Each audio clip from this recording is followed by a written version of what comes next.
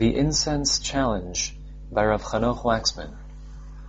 The rebellion of Korach opens on a dramatic note.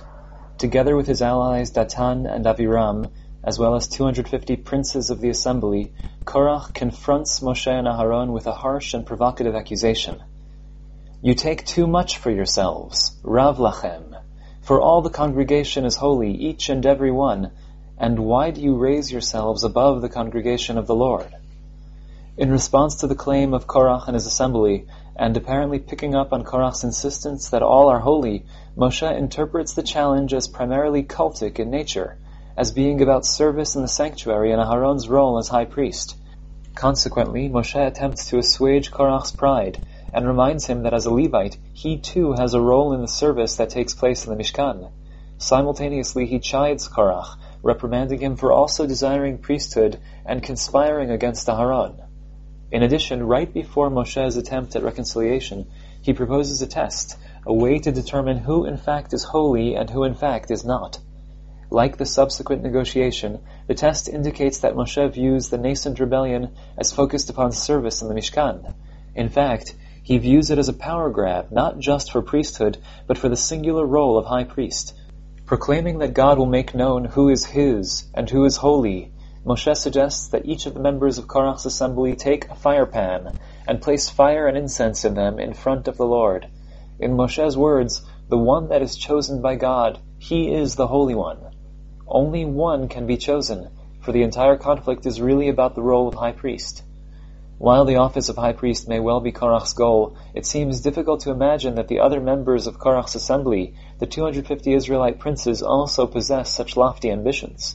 After all, there are 250 of them. As Moshe's words remind us, high priest is a one-man job. For that matter, even standard priesthood seems a bit of a stretch.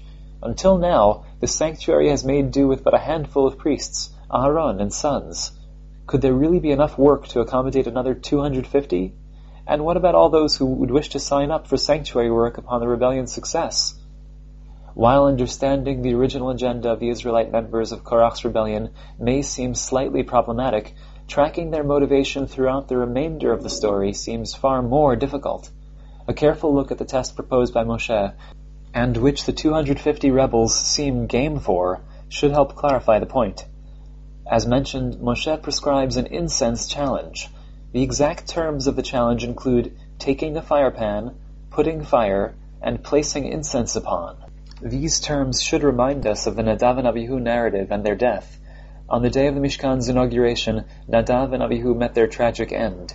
In recounting the events, the Torah teaches us that Nadav and Avihu took each man his fire pan, that they put in them fire, and that they placed upon it incense. The actions of Nadav and Avihu also involve the threefold process of taking a fire pan, putting fire, and placing incense upon. Moreover, Moshe phrases his challenge with two key words. In introducing the test, Moshe claims that God will make known who is holy, and in a strange locution, twice states that God will bring close the chosen one.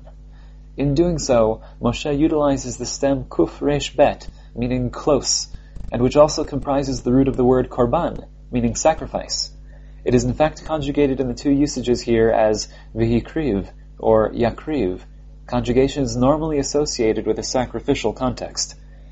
Strikingly, both these terms, holy and close, also appear in the Nadav and Avihu narrative.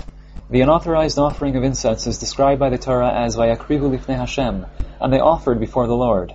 As for the term holy, in the aftermath of the incident, Moshe utilizes it in conjunction with the term close, telling Aharon that Bikrovai ekadesh, I will be hallowed with those who come close to me. This latter phrase is notoriously difficult. According to the Ramban, Moshe informed Aharon that God had decided to sanctify and protect his holy place at all cost. Alternatively, most commentaries maintain that Moshe told Aharon that Nadav and Avihu have in some sense become sacrifices, that they are the ones close to God, and have in some way sanctified his name in dying. Either way, the overlap between the death of Nadav and Avihu and the Ketoret challenge offered to the assembly of Korach is readily apparent.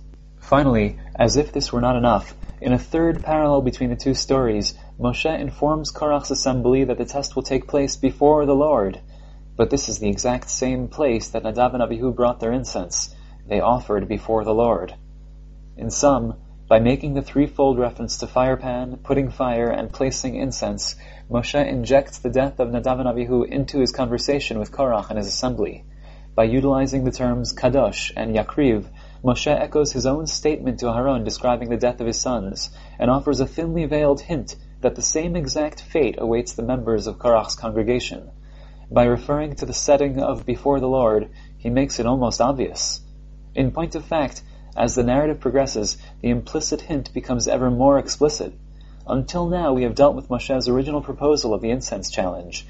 Following Moshe's unsuccessful attempts at dialogue with the leaders of the rebellion, the narrative returns to the looming challenge and Moshe recapitulates his instructions. Using the phrase, "each man his fire pan," 3 times, Moshe informs the assembly of Korach that they should offer in front of the Lord the next day.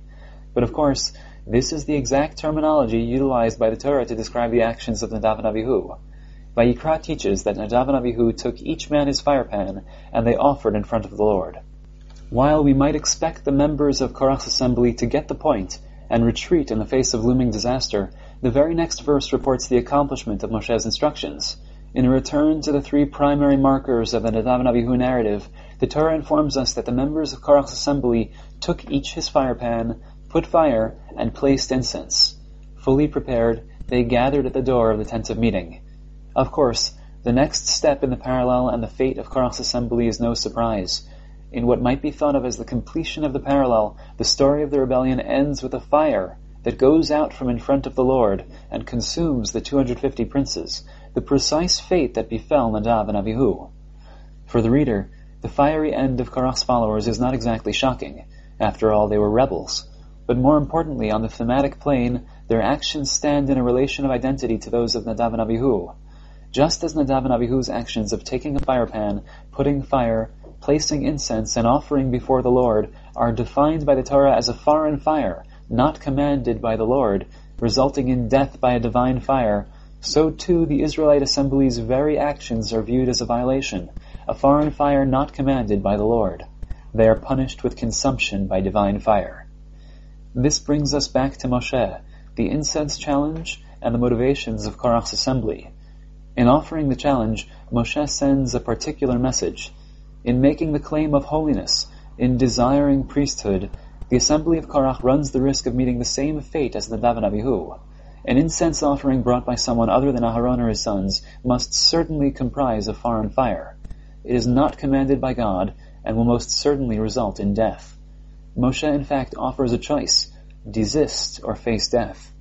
In this light, as the narrative develops and Moshe draws the parallel between the incense challenge and the deaths of Nadav and Avihu ever tighter, the persistence of the Israelite princes becomes harder and harder to understand.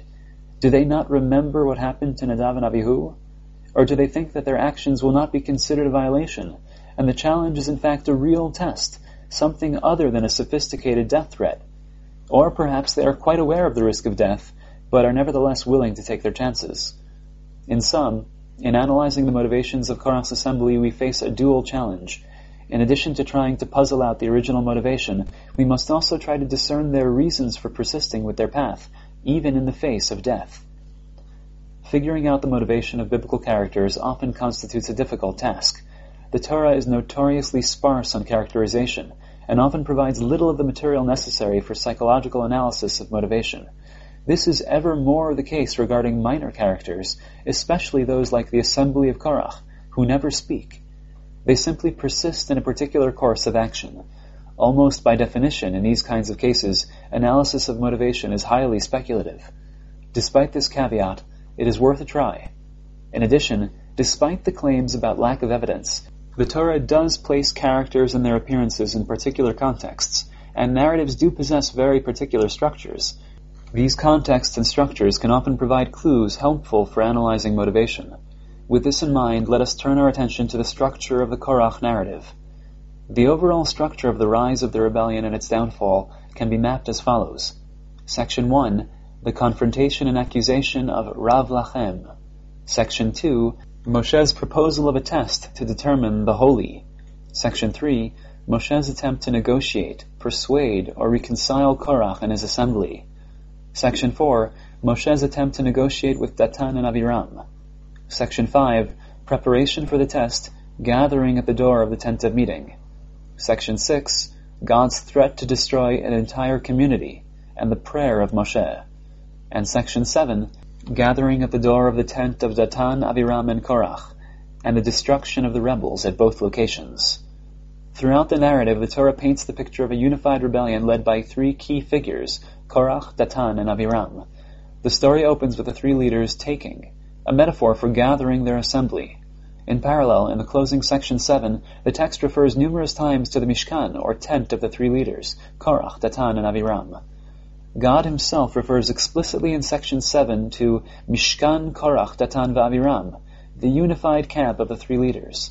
Likewise, the description of the demise of the rebellion further unifies the various elements of the story. A moment before their demise, Datan and Aviram emerge from their tents, already termed the Mishkan, and stand at the door of their tents, surrounded by the people. This position precisely parallels the position of Korach and his assembly. They also stand at the door of a tent, the door of the tent of meeting, also known as the Mishkan. They too are surrounded by the people. Furthermore, the two groups at the two tents, both surrounded by the people, meet their demise in synchronous or perhaps even simultaneous fashion. The closing segment of the story, Section 7 above, is set at the rebels' camp and primarily details the swallowing up into the earth of the rebels' entire camp, the Mishkan of Korach and his cohorts. After the miraculous descent in the last verse of the story, the text reverts back to the other Mishkan, the Mishkan. In a long, delayed resolution to the action of Section 5, the Torah informs us of the consumption by fire of the 250 princes engaged in offering incense. For some reason, the Torah's report of the fate of the incense bringers is delayed until after the destruction of the rebels' camp. Apparently, the two resolutions are somehow connected. Either they happen simultaneously, or perhaps in some sense the swallowing of the Mishkan into the earth paves the way for the resolution at the Mishkan. But there may be more to it than this. In addition to the textual or chronological connection, the Torah may be performing an interesting manipulation of images. While the destruction wrought by fire is often termed eating by the Torah, the use of the term eating in our parasha to describe the death of the Israelite assembly may pack another dimension. Picking up on the imagery of the mouth of the earth and swallowing, utilized to depict the demise of the Mishkan of Korach and his cohorts, the Torah describes the divine fire as eating the 250 princes located at the Mishkan. The two sets of events, those at Korach's Mishkan and those at the true Mishkan, are essentially related. In some way, they are the same. The key to putting all this together lies in the usage of the term Mishkan. Admittedly, as pointed out by Rashi and Ibn Ezra, as a descendant of Kehat, Korach dwelt on the southern flank of the Mishkan. Likewise, Datan and Aviram, members of the tribe of Reuven, also encamped on the south. Yet the term Mishkan implies far more than just a group of tents planted together by mere coincidence. Just as the Mishkan comprises a focal point and stands at the center of the physical and social world of the Israelite camp, so too the Mishkan of Korach and his cohorts comprises a focal point and center. Most probably the rebels have broken ranks and pitched their tents together in violation of the arrangement of the camp outlined in the beginning of Bamidbar. Their Mishkan is the social and political center of the rebellion. It is the big tent of a new political party. This brings us back to the Mishkan parallel outlined above, and the textual connections between the demise of the two groups. The Mishkan, the true center of the camp, is not the Mishkan, the camp of Korach and his cohorts. Likewise, the tent of meeting is not their tent, Ohalehem, the term used to describe the tent of Korach, Datan, and Aviram. Reversing this relation is exactly the point of the rebellion, and the challenge to Moshe and Aharon. Upon the success of the rebellion, the Mishkan will take on the character of the Mishkan of Korach, Datan, and Aviram. Upon the success of the rebellion, the tent of meeting will take on the character of their tent. As such, the action at the Mishkan is in some sense contingent upon the action at the tent of Korach. Only after the main focus and cause of the rebellion has been quashed does the Torah return to the fate of the 250 takers of the incense challenge. They are more the result, a kind of symptom of the actual rebellion. Consequently, on the textual and literary plane, their demise must wait for the demise of the vital center of the rebellion. The interconnection of the events of the two tents and the dependence of the events at the Mishkan on the quashing of the rebel center should make us realize that Datan and Aviram, the two primary rebel characters in Section 7, the story of the Mishkan, are in fact central to the entire rebellion. This, in fact, is a conclusion that Moshe himself reaches as the narrative progresses. As mentioned earlier, and as mapped out above, In response to the rebels' challenge of Rav Lachem, Moshe proposes a counter-challenge, the incense test. Immediately afterwards, in what we termed sections 3 and 4 above, Moshe attempts negotiations with Korach, and then Datan and Aviram. While perhaps indicative of a divide-and-conquer strategy, this most probably reflects Moshe's working hypothesis that the different groups of rebels possess different agendas and interests. While Korach is interested in priesthood or even the high priesthood, the other leaders are probably interested in something else altogether. Yet immediately after his fruitless dialogue with Datan and Aviram, Moshe turns to God in supplication and requests that God have no regard for their offering. Suddenly, Moshe realizes that he faces far more than just a cultic conflict. In fact, he realizes that it is the agenda of Datan and Aviram that lies behind the actions of the 250 Israelite princes who have consented to the incense challenge. The challenge of Rav Lachem was in fact issued in the plural. It is a challenge to the priestly leadership of Aharon and the personal leadership of Moshe. Moshe too now realizes that the happenings at the tent of meeting are integrally connected with the political plotting in the tents of Korach, Datan, and Aviram. But what exactly was the agenda of Datan and Aviram? In fact, this is not particularly difficult.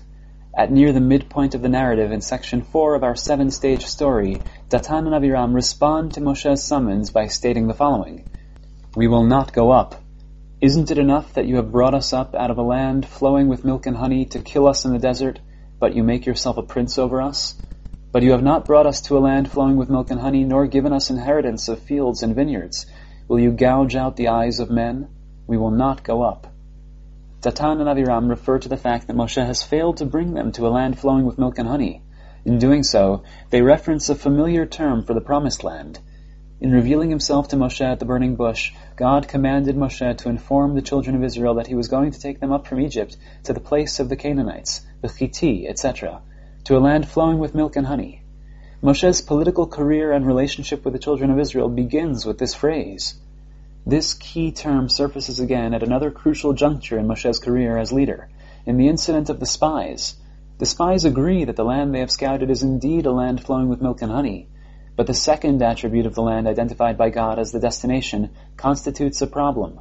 It is currently the place of the assorted Canaanite tribes, in clear contradiction to the divine political plan presented by Moshe to the people back in Egypt, stating that God was going to take them up. The spies claim that we are not able to go up, for they are stronger than we. In referencing this term, Datan and Aviram placed the blame for the failure to arrive in a land flowing with milk and honey, the lack of a bountiful inheritance of fields and vineyards, directly at Moshe's doorstep. Rather than the result of the spies' contradiction of God, the people's complaints, or divine wrath, the failure is all Moshe's fault. Moreover, by referring to a land flowing with milk and honey without any other modifiers such as the land of the Canaanite, or the land promised to the forefathers, Datan and Aviram imply that any land that flows with milk and honey would have sufficed. A proper leader would have drawn such conclusions in response to the report of the spies. If the Canaanites are too mighty, let us find another land that flows with milk and honey, one that we can conquer. Dying in the desert is not a political program. In fact, Datan and Aviram imply even more. In rendering the stock complaint of, "Why have you brought us up from Egypt?" Datan and Aviram replaced the term Egypt with the phrase, "a land flowing with milk and honey." The entire program was flawed from the very start. Egypt was the place that flowed with milk and honey. In opening and closing their words with the claim that we will not go up, Datan and Aviram refused to appear in front of Moshe. He is not their ruler and they reject his summons, yet their words carry far deeper meaning. In echoing both God's promise and the words of the spies, they side with the spies. Going up from Egypt, a perfectly fine land flowing with milk and honey, was a tragic error. They will not go up to Canaan, not now and not ever. They will certainly not wait to die, so that their children can resume the journey up to Canaan.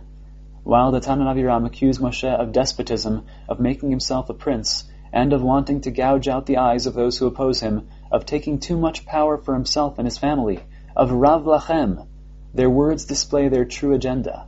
In complaining that Moshe has brought them out of a land of milk and honey to kill them in the desert, Datan and Aviram state their real agenda.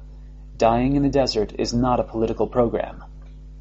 Let us return to the assembly of Korach, the 250 princes of Israel, who gathered against Moshe, and despite veiled and unveiled warnings persisted in the incense challenge. Did they share Datan and Aviram's bitterness regarding leaving Egypt and the original plan to travel to Canaan? Did they too blame Moshe for the consequences of the spies' mission? Did they too disagree with the passive acceptance of God's decree to die in the desert and to postpone the journey until the next generation? Did they too entertain the thought that perhaps dying in the desert was Moshe's idea? While we can never know the answer to these questions, the structure of the rebellion narrative reminds us that these questions must be raised. The goings-on in and at the Mishkan of Datan and Aviram, the claims of Datan and Aviram, and perhaps even the philosophy of Datan and Aviram constitute key elements of the rebellion. This point can also be grasped by apprehending the structure of Sefer Bamidbar. From a chronological and thematic perspective, the book can be thought of as consisting of 4 parts. The breakdown runs as follows. Part 1, arrangement of the camp, preparations for travel, and relevant halachot. Part 2, the first journey, Midbar Paran narrative, the sin of the spies, and relevant halachot. Part 3, the rebellion of Korach, its aftermath, and relevant halachot. And Part 4, the 40th year, leadership transition, battles, preparation for entering the land, etc. While Parts 1 and 2 take place during the 2nd year in the desert, Part 4 of the book picks up in the 40th year in the desert. In fact, the events of the 38-year interlude, the year per day that God promises as punishment to the children of Israel, constitute a kind of missing history. They are lost years, the history of a lost generation forever hidden from our view. The story of Korach and his rebellion, Part 3 of the Book of Bamidbar, constitutes a notable exception to this rule. It is in fact the only narrative of those years reported in the Torah. When and where did the events take place? The Torah gives us neither a time nor a place. The answer is sometime, somewhere. Sometime and somewhere in the vast emptiness of time and space that comprises a 40 years journey to nowhere. It happens sometime and somewhere after the sin of the spies and the awful decree of God. The point is that the story of the rebellion and the motivation of the Israelite princes who joined Korach's assembly cannot be analyzed without this textual, chronological, and existential context. The decree of 40 years wandering in the desert and the decree of the entire generation's death are not normal national programs. They constitute unique circumstances, more than capable of generating unique psychological, existential, and political dynamics. Even if the 250 didn't fully share Datan and Aviram's motivation and program, the objective context cannot be ignored. To close the circle, let us engage in some speculation. Did the Israelite princes regret leaving Egypt? Did they believe that dying in the desert was Moshe's idea? Most probably not. Did the members of Korach's assembly not realize what awaited them at the door of the tent of meeting? Did they not realize they risked recreating the exact death of Nadav and Abihu? Logic would seem to indicate they should have realized. But if so, we are back to square one. Why did they persist? On some level, the answer can be stated in one word: despair. Despair is a powerful psychological phenomenon. Under its influence, we can suppress that which we truly know and imagine ourselves to know other things altogether. How hard would it be to forget, ignore, or partially repress the death of Nadav and Abihu? Under the influence of despair, how hard would it be to engage in pseudo-logic and reasoning? While God had not commanded Nadav and Abihu's offering, and it was truly a foreign fire, the incense test constitutes a different story altogether. It is commanded by Moshe and will surely not result in divine wrath. Forgetting for the moment that they have lost faith in Moshe and his leadership, the princes rationalize that the test is proposed by Moshe himself, the one who speaks for God. Where despair reigns, logic and consistency cannot expect to find a foothold. Moreover, under the influence of despair, how hard would it be to engage in false hope? How hard would it be to imagine, if just for a minute, that maybe Korach, Datan, and Aviram are right? Maybe Moshe has altered God's message just a little bit. Maybe he is not really the right leader. Maybe the political program can be altered, and maybe others also deserve a role in the sanctuary service. Under the influence of despair, all is possible. But there is more to it than this. In addition to the dynamics of despair, suppression, rationalization, and imaginary thinking outlined until this point, we can also identify another possible dynamic, or at least another contributing element to the processes outlined above. In confronting Moshe and Aharon, Korach and his cohorts insist that the entire congregation is holy and the Lord is among them. While the issue of Moshe and Aharon's monopoly on leadership is raised, the claim of holiness constitutes the crucial ideological claim of the assembly. The holiness and sanctity of each member of Israel, the fact that God is amidst them, seems crucial to the Israelite rebels. Moshe offers a test that is in fact attuned to this central claim. the Torah challenge. But while offering the test, Moshe sends a message. Each and every individual member of Israel is not holy enough to merit offering incense. He who tries shall meet the fate of Nadav and Abihu. They will be kadosh in a different sense, in the way connoted by Bikrovai Ekadesh. They will be sanctified by the presence of God in a different way altogether, by being consumed with divine fire. They will be sanctified as those who have come too close and offered their very selves. As I have argued, the Israelite princes most probably catch the reference. They get the message. Yet driven by a need to believe in their own holiness, a deep desire to feel that God is amidst them and with them, they persist in their quixotic and self-defeating quest. If God is with them, and they are indeed holy, they should emerge unscathed from the test. If God is with them and they are indeed holy, Moshe is incorrect, and there is no need for an elite caste of priests. Each and every member of Israel is holy. And finally, if they do indeed die, which fate is the worse? To die on a journey to nowhere, or to die on a quest for the divine, engaged in his service, sanctified, like Nadav and Abihu, as Bikrovai Kadesh? In sum, in light of the decree to die in the desert, the mundane material world holds scant attraction. The regular everyday world of action, progress, motion, development, and hope for the future has been rendered mute and meaningless. They are fated to die in the desert, yet the realm of the divine, of transcendence and holiness, of the Mishkan, still exists. In this realm, the Israelites can progress, ascend, and come in contact with the divine. In point of fact, the princes are driven by their own need, desire, and hope for holiness. The underlying dynamic of the rebels' story is the human need for meaning and holiness. To close, reading the motivation of the Israelite princes as stemming from a different kind of hope, the need for meaning and holiness, sheds new light on the relationship between the rebellion and the story of the spies. In attributing all to Moshe, and rejecting all possibility of the land of Canaan as the land flowing with milk and honey, for which the children of Israel are destined, Datan and Abiram continue and expand on the sin of the spies. The spies contradicted God's claim that he would bring up the children of Israel to a land flowing with milk and honey. The spies lack faith that God is with the people. Therefore they cannot go up. The local inhabitants are just too strong. Datan and Abiram take this absence of God to a whole new level. The whole idea of going up is rotten to its core. Canaan was never the land flowing with milk and honey, and Moshe has never spoken for anyone but himself. But the spies never doubted Moshe or God in this way. The sin of these princes of Israel and their claim that we cannot go up stems from their fear of the inhabitants of the land. This fear in turn stems from a particular perception, a perception of the inhabitants of the land and of themselves. The spies claim that they appeared as no more than grasshoppers in the eyes of the giants that inhabit the land. More crucially, the spies preface this claim with the statement that we were in our own eyes as grasshoppers.